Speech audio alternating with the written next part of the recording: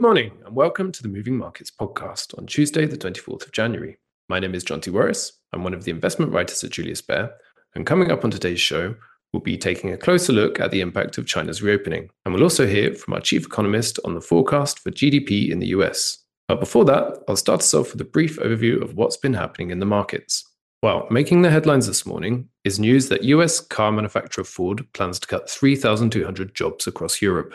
Ford CEO Jim Farley is cutting costs in a bid to save $3 billion to boost profits, to help finance the $50 billion the firm is pouring into developing electric vehicles. Most of the redundancies will be product development and administrative roles based in Germany.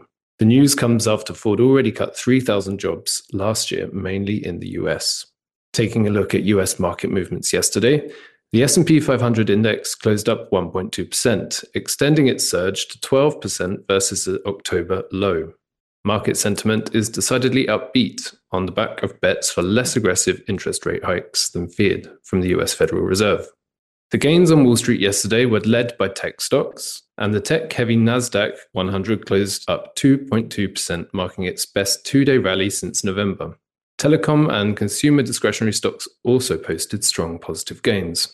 In fixed income, in New York trading yesterday, US two-year yields rose 6 basis points, up to 4.23%, while 10-year yields added 3 bips to 3.51%. Over to Asia now, where markets are trading firmly in the green this Tuesday morning. Australian stocks advanced 0.4%, while Japan's Topix index rallied as much as 1.5%.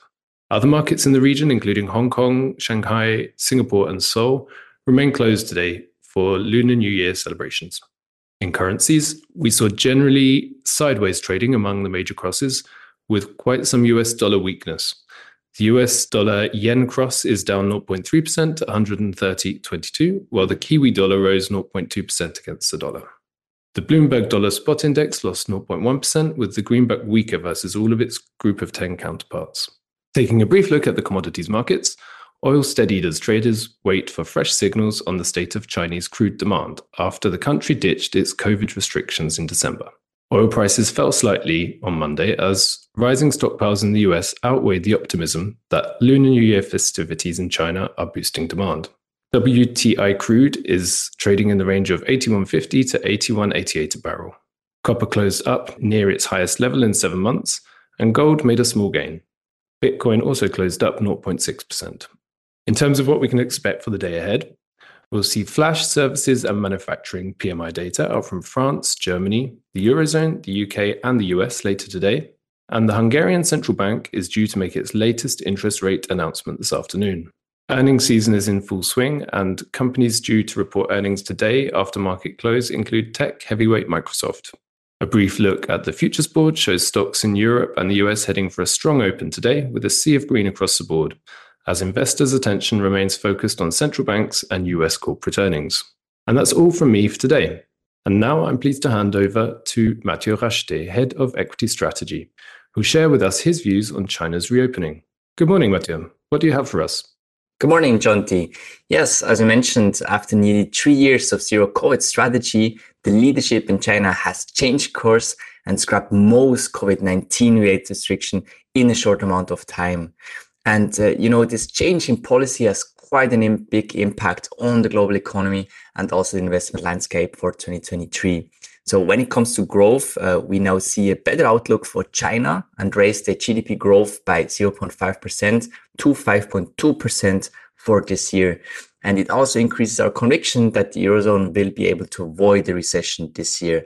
And by the way, if you look at the latest survey of economists, consensus is now also moving into the non-recession camp for Europe as well.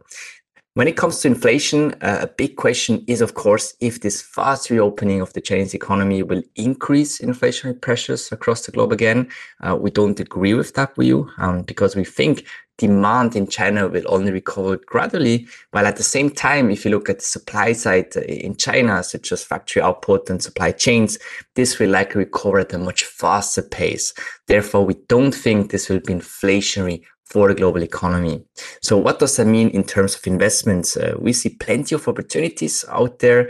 If you look here in the currency space, the Chinese renminbi has already rallied quite a lot on the reopening news. over the past weeks, so we wouldn't chase that.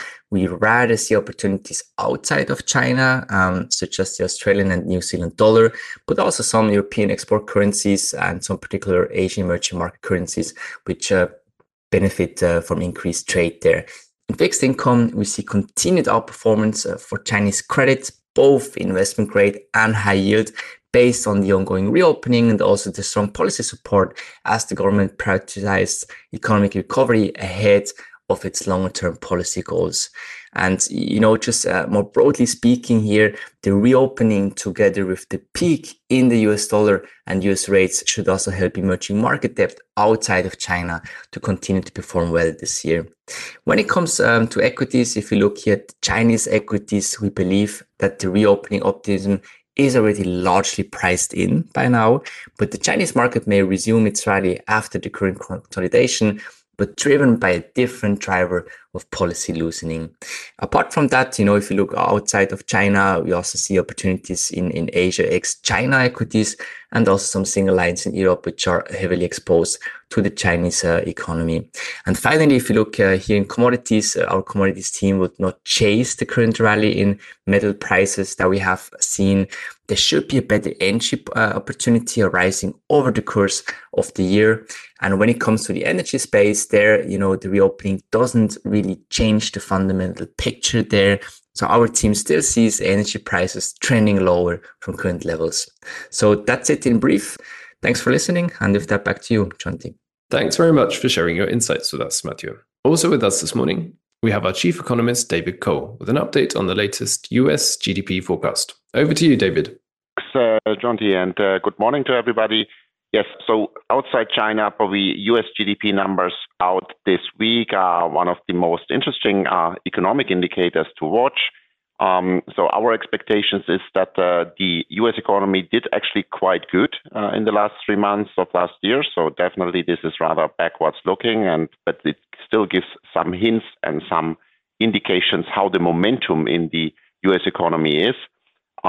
We think that private consumption still is a driver which has supported economic growth and surprisingly probably also business investment. There are indications that this has done quite well in the last 3 months of this year, despite that surveys indicated depressed sentiment, both on the consumer side, but also on the business side.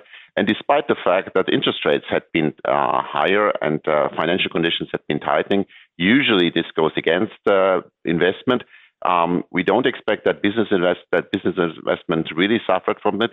What suffered, and this is firmly expected, and we have seen that already in a number of indicators, is the housing dynamics. So construction is much more interest rate sensitive, and this will probably continue to be a drag on economic growth. Putting all together, our expectations is this 2.2% economic growth. That's definitely a slowdown from the previous quarter. And this is important to note as it goes in the story, which is in favor of what the Fed takes out of that in terms of this growth momentum in the US. So growth momentum is slowing, remains positive. That's good news both for the Fed and also for financial markets. At the same time, we have seen also in the second half of last year that inflation has been slowing. So in terms of a good economic numbers, which will be reported this week, we are not that worried that this will drive the Fed to more aggressive monetary policy.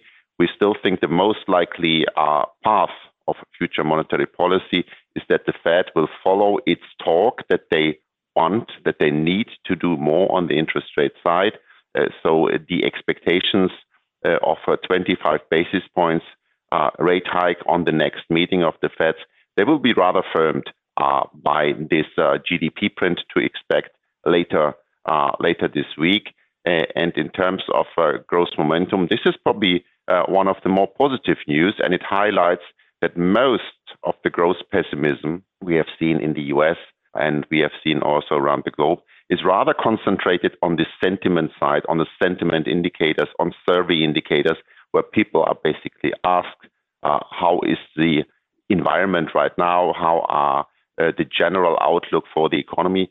There we still see some remaining negative sentiment when it comes to hard economic data in terms of production, in terms of retail sales, then we observe in the US that they come out much better than probably the sentiment suggests.